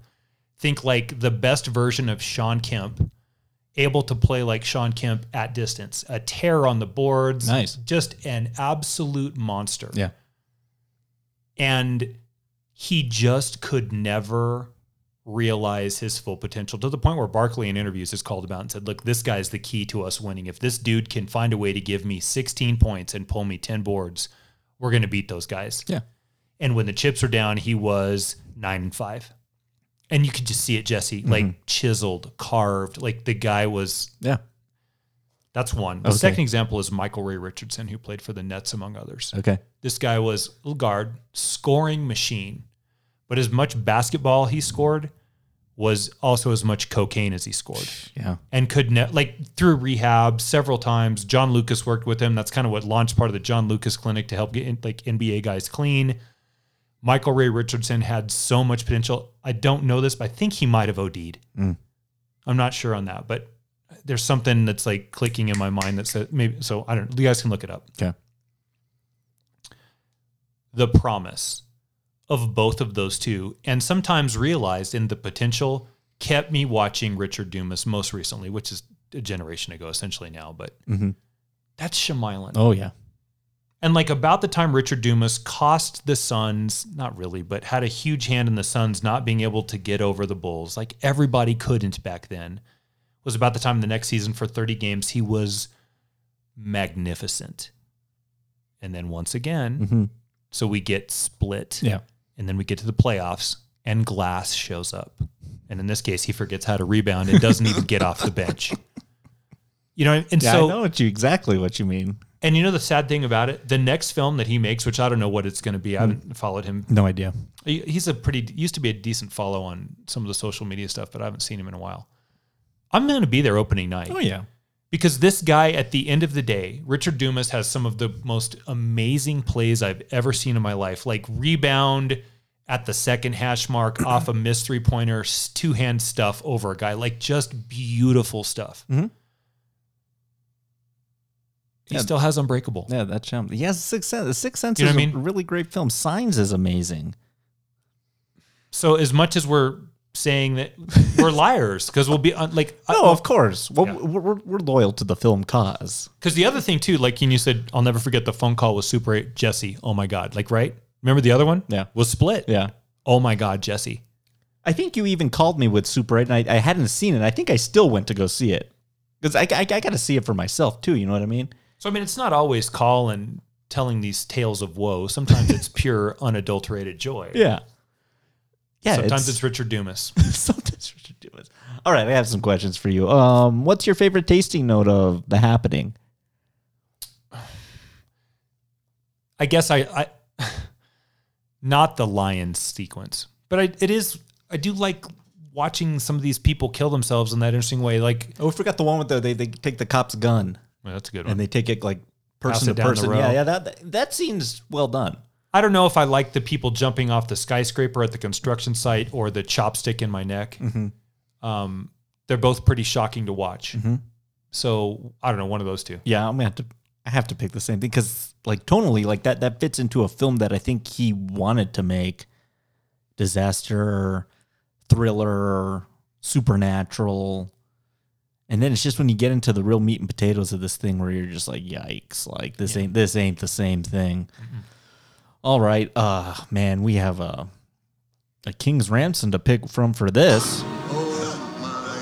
I need to take a shot of the Weller's Antique 107, which you don't want to do. You want to sip on this particular type of bourbon. This is it's high alcohol proof, but it's a very fine bourbon. You're not supposed to be just shooting it down. You like enjoy it, have company with people, talk about The Happening. Right. What scene is that in this film for you? For me, it's the two kids getting killed at that house. What could be a shock. I love that you mentioned George Romero because Romero would handle that scene with such poise and expertise. And it's just ruined by Mark Wahlberg and crew by how they respond to it. It's even shot well because I don't think I want to see like the heads explode. It's kind of done like off to the side. It's just how it's handled is just so shoddily. Yours is good. I probably would pick that one too, but just for the hope that this stirs conversation among Rye Nation, I'm going to choose the pharmacist monologue from Mark Wahlberg. Yeah. And I would say that only because there's one little interesting note at the very end of that, which I didn't pick up until you played the sound. She says thank you. So it gives me pause for one moment. Does she know him so well that she knows that none of that's true? Because it's delivered like none of it's true. And he's saying that to forgive her and let her off the hook. It could be. And if not, and she's just saying thank you, and that really did happen, then that makes... So either way you want to go with that, that's what I'm going to throw out there. Okay. And that may not even be because it's entirely negative. It has the potential to be another disastrous moment and a Bible of disastrous moments. But I'm going to go with that. Okay. I wouldn't have chosen that until you played that sound, and I don't know how I missed the thank you. Maybe because I was throwing up over myself when I watched it the first time. That's interesting because I don't know. She says, do you have that? Can you play that again? Yeah. Here, hang on a second. Yeah, the soundboard's awesome. Beautiful. If we're gonna die, I want you to know something. I was in a pharmacy a while ago. There was a really good-looking pharmacist behind the counter. Really good looking. Kind of sounds like he's making it up a little bit. I asked where Huh? the cough syrup was. I didn't even have a cough. And I almost bought it. I almost I'm bought talking it. about a completely superfluous bottle of cough syrup. That's like $6. Like 15 now. Thank you.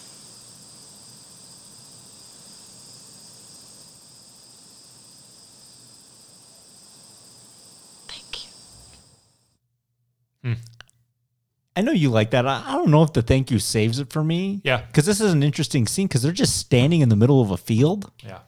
Having wind blow over them. And I don't know why they're just kind of standing still. To me, this is a film where they should be moving the entire... Like, Quiet Place is a perfect example of this. This, you know what's weird about this? Yeah. If this is a good movie, Yeah. that bit has the potential to be so loaded you and I could talk about it for weeks. Like that's one of those forever discussions. Yeah. The thank you is an acknowledgement of his grace or levity or I don't know what, but in this movie and all of these swings and misses and rimrocks and Michael Ray Richardson's and Richard Dumas's and all of the nonsense, it's an interesting moment. It doesn't save it for me either. Yeah. Well, because think about it. Because, like, the scene before this, those kids got their heads blown off. Yeah. And they run away from that, run through the field, stop. It's a shot of them just standing there, and then the heads turn. He tells this medicine story. She says, thank you. Why did we stop? Mm-hmm. It's bizarre to me. I'll really give myself a headache just trying to, like, think of that. But, like, I know what you mean. In Signs, this is brilliance. Yeah. This is the couch scene. Right. Right. Yeah, I'd much rather just talk about that movie than this one. Okay, Matt, is there a master distiller on The Happening? I'd like to give it to John Leguizamo because when he's in it, he's okay. He doesn't sound as schlocky as Mark Wahlberg. I actually think he's a really good actor too. Oh, there's no doubt. Yeah. And then he dies 30 minutes in, so he gets out of this thing like, so he doesn't have to stick around for the complete runtime. So I think he kind of wins. I have to give Master Distiller to Amy Adams too because she avoided not being. Oh, is that who it was going to be? Yeah. Oh, she avoided not being in this train wreck, so she wins. Okay, I'm going to give mine to Alan Ruck, who most of you know is Cameron from Ferris Bueller's Day Off. He's the principal. Because Cameron grew up to be the principal. That's awesome. That's just me being stupid. Well, at least I don't know who I would give it to. I might maybe Betty Buckley for her face through the window. At least Alan Ruck's only in one scene, and he got out quick too. Kudos to his agent. Yeah. Yeah. So I'm going to go with Alan Ruck. Yeah, it's lingering around in this film where the damage is done. Like, you don't want to be like hanging out for more than like 30 minutes. Plants just aren't terrifying. They're just not. By the nature of this cast, we have Rocket, Well, Call, Single Barrel, and Top Shelf. So wait a minute. Let's compare. At this film, like we have 4 terrible films that I think we've reviewed so far. Well, we've had Serenity, okay, Battlefield Earth, Batman 89, and Batman 89. I mean, no, Batman and Robin. Sorry, not Batman 89. Yeah. Batman 92. What is that one? 89. Yeah. Dude, I almost blew a head gasket. Sorry, no, I'm sorry. I didn't mean to do that to you. Head gasket. That's what the cyclists say. Oh, yeah. So maybe we should. Yeah, those are pretty bad films. I may be missing one. Maybe. I don't know. No, I think that's about it. When is Batman and Robin? What year was that? 97. I'm sorry, 97. Yeah, no, I didn't mean to do 89 to you. I'm you're sorry. okay. Okay, so Batman 97 and then those other 3, including this one this week. Those are all rot gut. Is this the worst of those 4? still got to give the benefit of the doubt to Serenity because at least it was coherent for half. Yeah. And we kind of liked it. I don't think I liked any of this. As soon as Mark Wahlberg starts going on about the bees, I'm like, whoa, like pump the brakes. And then 30 minutes in when I told you I bailed the first time, yeah, this is pretty bad. Battlefield Earth is bad, but I think it knows it's kind of bad. Yeah. I don't know what Shyamalan knows in this one. And I think Joel Schumacher knew that movie was bad too because of the campy style he was making. Mm-hmm. I think these people were trying to make a okay film. Right. And it just stumbles across itself. Yeah, this is pretty bad. It might be the worst. That was tough for me to watch last night. I've always said that this is one of my 5 worst films of all time. And at this point, I feel very solid in that same critique. I think this is the worst film we've done on Rice Smile because Battlefield Earth knows that there's plenty of nonsense in there. And at least Travolta has the balls to go there, to go all the way with it. Oh, you see that? I'm glad you brought that up. I wanted to talk about that. He goes there with his performance. Mm-hmm. You want lunch, man, animal? Yeah. And when Wahlberg does it, I don't know if he's trying to be good or this is the way his character is, but he's just so egregious. He's bad, and I don't disagree with any of that. Zooey Deschanel is just as bad in this film for me. I think this might be my leader in the clubhouse. Sure. I will watch Serenity ahead of either of those, any of those other 3 films. Yeah. Because at least the first half's pretty darn good. Mm-hmm. This is the worst film we've reviewed. And I don't even think I have to work that hard to convince myself of that statement. No, I won't even argue with you to unconvince you of that because, yeah, it's... So we've reviewed how many films now? Essentially 80? This is 77. We've reviewed 77 films, and we have a leader in the clubhouse with the worst film we've done is The Happening. Yeah. If you had said that at the beginning, I probably would have said, yeah, that's going to be one of the worst. I didn't know it would be the worst if we had known Battlefield Earth would be included and Batman and Robin. I'll take that movie over this one. Oh, I'd much rather watch. Miles I'd much ahead of rather this watch Batman and Robin. Yeah, this movie's bad, man. Yeah. Real bad. Yeah, it's a chore. I've now $10 for that first ticket, and I bought the second ticket, and then I bought the dates tickets. That's at least $30. At least I got the free ticket to Incredible Hulk, but I missed out on Zack and Miri. Yeah, you did. I did watch parts of this on TV in I think 2013, so at least that was just on cable. So like whatever that cost, and then I had to rent it last night, $4. Mm-hmm. It's like almost. Man, you're into like $50 on this, brother. Yeah, for this film. it's too much. Like that's like I can't watch it ever again. I bet if I gave you $50 for Christmas or your birthday and said go pick yourself a nice Blu-ray or DVD or 4K, you wouldn't choose The Happening. You've done it, and you don't even have a copy on your shelf to show for it. That's funny that you brought that up because I like collecting like directors' filmographies. Like I have like most of the Coen brothers films, most of Tarantino's. I'm having a real hard time trying to buy Once Upon a Time in Hollywood though. I have all of Carpenter. I have a lot of Spielberg. I bought The Sixth Sense, Unbreakable Signs, The Village. I stopped at Lady in the Water. And then I saw this. I was like, this killed Shyamalan for me. I have never seen The Last Airbender. I hear it gets worse. Yeah, After Earth is supposed to be atrocious. Yeah. And it wasn't until he did The Visit, and I didn't even see that in the theater. And I always look at Rotten Tomatoes scores because that's a kind of a good gauge of at least how a film's going to play. I agree.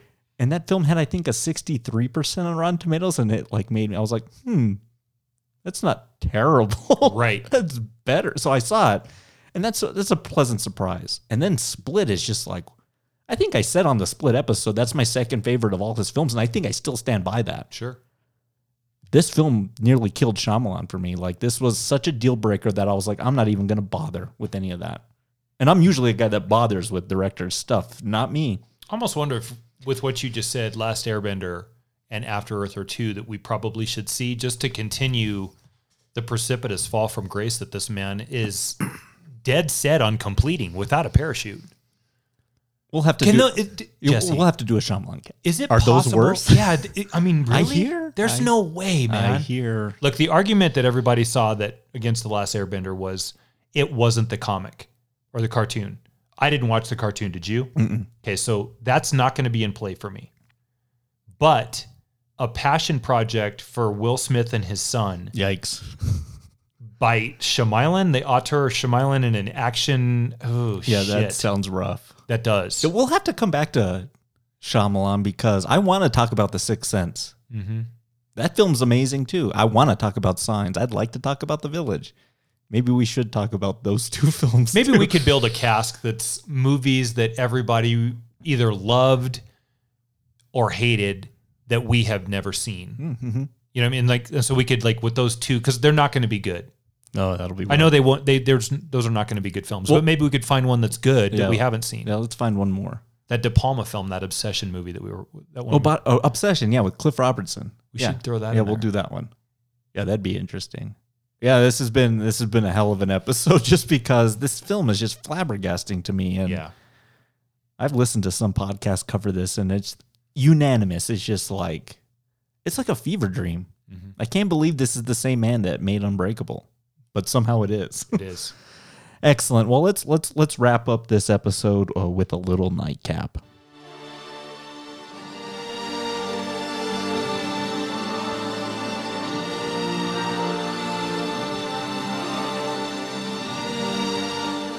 Okay, usually I let the music play on, but like for this film, it's a good score.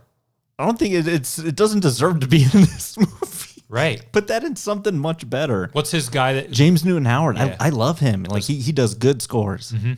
Yeah, that's he did too much effort for. Yeah. And then when you compose score, you're watching the film when you compose, so you kind of know what you're putting the music to. What was he thinking? Like, oh my God, like M.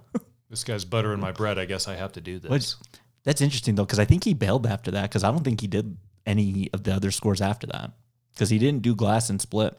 He didn't do Split? Mm-mm. Okay. All right. So we did this last week, and I know it's been only about a couple short days since we've last seen each other. But Matt, have you watched anything recently that you'd like to recommend or not recommend? Yeah, it's not something new, but I was babysitting this week, my daughter, which just means being a dad, I think, not babysitting, right? Hanging out. Stupid thing to say. Babysitting. Anyway, we're hanging out. Yeah. And we decided we were going to watch a movie, so we popped in or queued up The Goonies. Man, Jesse, and I know that this is a movie that you really have enjoyed, so let's not do this, but dude, that was not good. It was a little rough for you? Yeah, a lot of the criticism that I heard around Uncut Gems is it was 2 hours of just at 11 yelling at each other. Mm-hmm. And I kind of thought that the same criticism would apply to this, but the story in that to me is just so silly. Like I was having a hard time keeping Ava even going in it. She just wasn't having it either. And the little short round guy from Indiana Jones that's in this movie too. I don't know what happened to that kid because those are two pretty big movies that he had back to back. That's just, you just stop acting as a kid. You know what I Maybe mean? maybe he just got tired of it. Yeah. I think on principle, a bunch of kids in pursuit of a pirate ship and the treasure to save the family is a good start. But that's about the best I can do with it. That movie has not aged well for me. And the character that, as much as I just said, short round guy, whatever his name is, dude, that Chunk character is awful. It's awful. That kid, fucking somebody kick him in the ass. No! He is terrible. So I'm sad to say that because I liked The Goonies. That was a movie that I liked as a kid. And that I thought, you know what, Ava, we have some time. Let's check this out. So I wonder I'm if not doing The Goonies. I should do like a science experiment with you because I wonder, because I watch that film pretty regularly, maybe every 3 years. Actually just watched it a couple months ago. Oh, really? And I saw it in the theater. They did it in the theater last year, the year before. I went and saw it. I have a real good time with that. It's just about, adolescence and getting into adventure. Like, right. I much prefer something like that to like Stranger Things, and it's like regurgitating that idea in a different form. I wonder if there's a long gap between you seeing things, if it like impacts its viewing. You know what I mean? Mm-hmm. If there's too much time not seeing it. Okay, so I'm going to say you're right. Here's why. Yeah. There's a movie that I loved as a kid growing up that's awful. The Golden Child. Oh, yeah, Eddie Murphy, yeah. God, I loved that film. I want the knife. Like that. I love that film. And it came on. That movie is hell. Awful. And so, you grow up, and unfortunately, I think when we've spent as much time talking about this piece of entertainment, because that's what this is. We spend a lot of time talking and decoding and trying to monetize entertainment for ourselves and stuff, right? Sure. It's sometimes a curse because you get so, how do I say it? Snobby. Yeah. And I'll admit it. Yeah. I'm a snob. So the Goonies didn't play well. I have an interesting balance because, as I mentioned last week, and I try and watch 5 new things a week. But ever once, like in that span, I try to throw something in there from the shelf. And usually, if I bought it, it deserves time in the rotation. Yeah. Just to kind of keep it going. Because I did that again this week with my choices. I rewatched Lord of the Rings: The Fellowship of the Ring. Is that number 2? That's the first one. First one. That's Twin Towers is number 2, right? Yeah. What a phenomenal piece of filmmaking that whole trilogy is. And we have to cover that trilogy. And when we do that, that's going to be on like the Star Wars level. We're going to need some guests to help us figure all the lore and all that, because that's a big task. Sure. Yeah. Peter Jackson knocks that thing out of the park. That first entry it's right when CGI became like overused and just ridiculous, because the force perspective with the hobbits and the miniatures and the costuming and the art direction and the use of it's brilliant. And that cast is pitch perfect. That's a great first entry. It's kind of my unanimous favorite. They're all good. Mm-hmm. I think that one might be my favorite. So yeah. I come back to that one. I like to give myself gaps. So every 5 years I come back to Lord of the Rings. And when I watch it, I just have this experience of like, Jesus, this is amazing. Mm-hmm. So I watched that. And then a film, I don't know if you've seen this. This might warrant talking about on the podcast. I have this chart out here, and right now I'm going through the crime thriller section.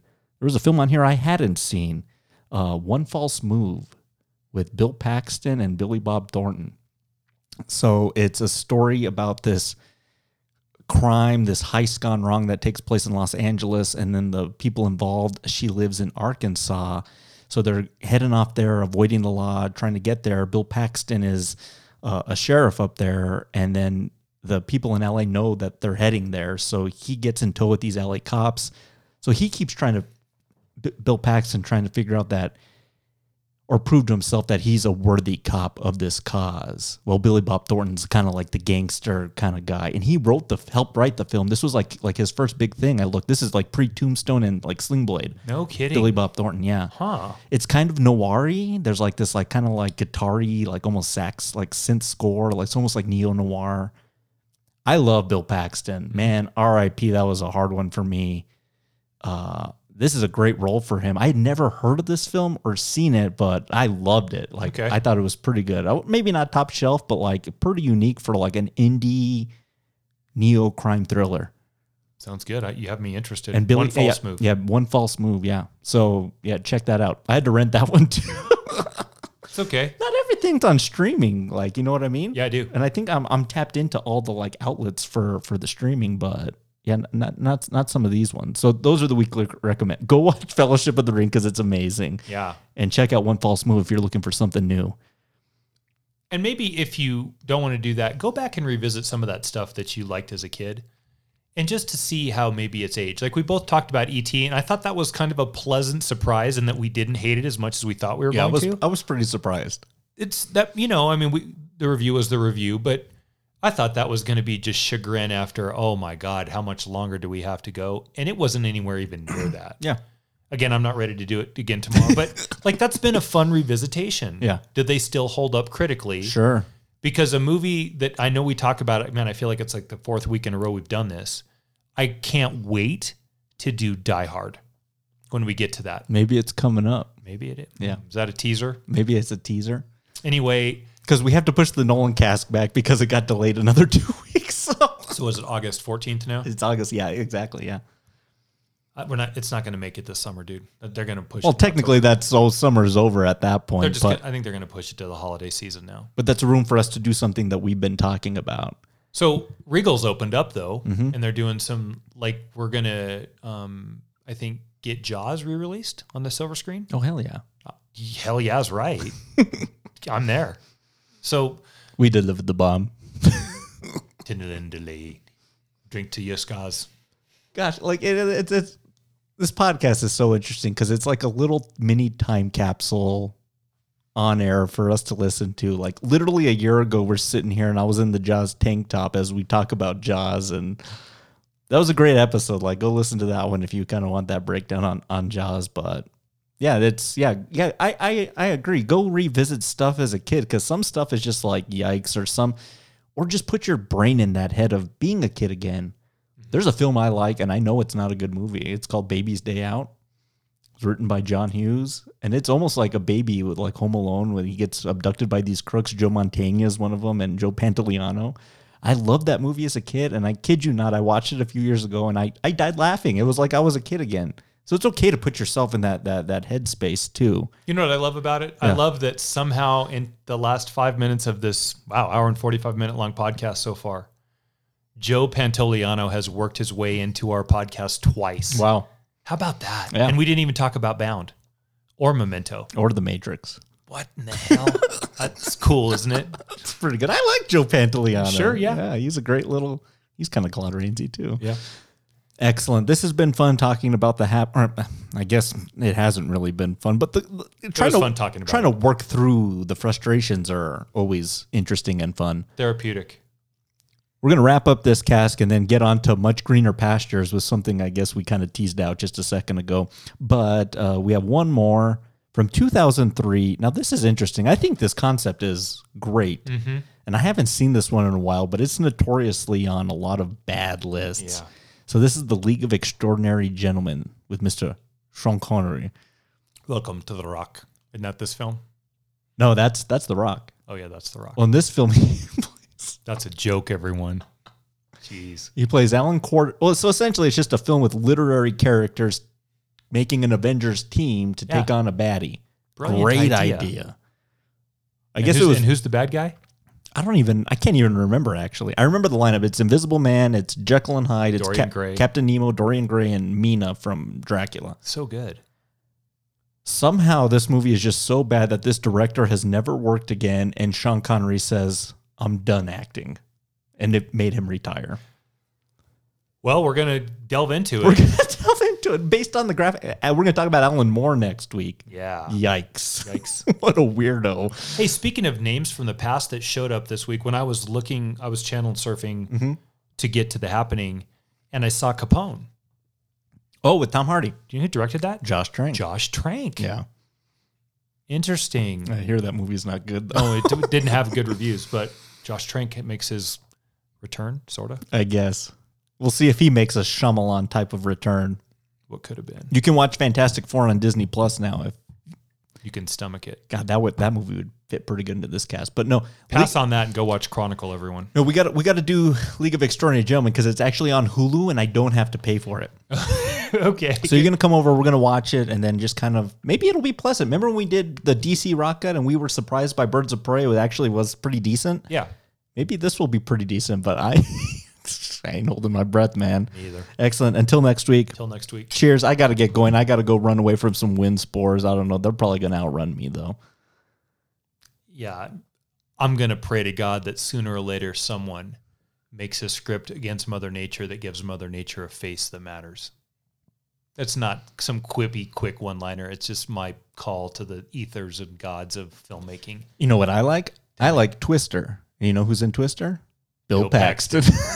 I like the song Twisted by Stevie Nicks and Lindsey Buckingham, too. Matter of fact, I was listening to it on the way over. Not a joke. Excellent. We'll see you all next week. Everybody have a great week. We'll see you in the dark. Thank you for listening to Rye Smile Films. Follow us on Facebook and Instagram to stay in the know for future episodes. And be sure to rate, review, and subscribe on Apple Podcasts, Spotify, Podbean, Stitcher, TuneIn, wherever you get your podcasts. And be sure to leave us a comment at rysmileproductions@gmail.com. The Happening is property of 20th Century Fox and UTV Motion Pictures, and no copyright infringement is intended. Until next time, cheers. I hear you whispering. Planning on stealing something? No, ma'am, we're not.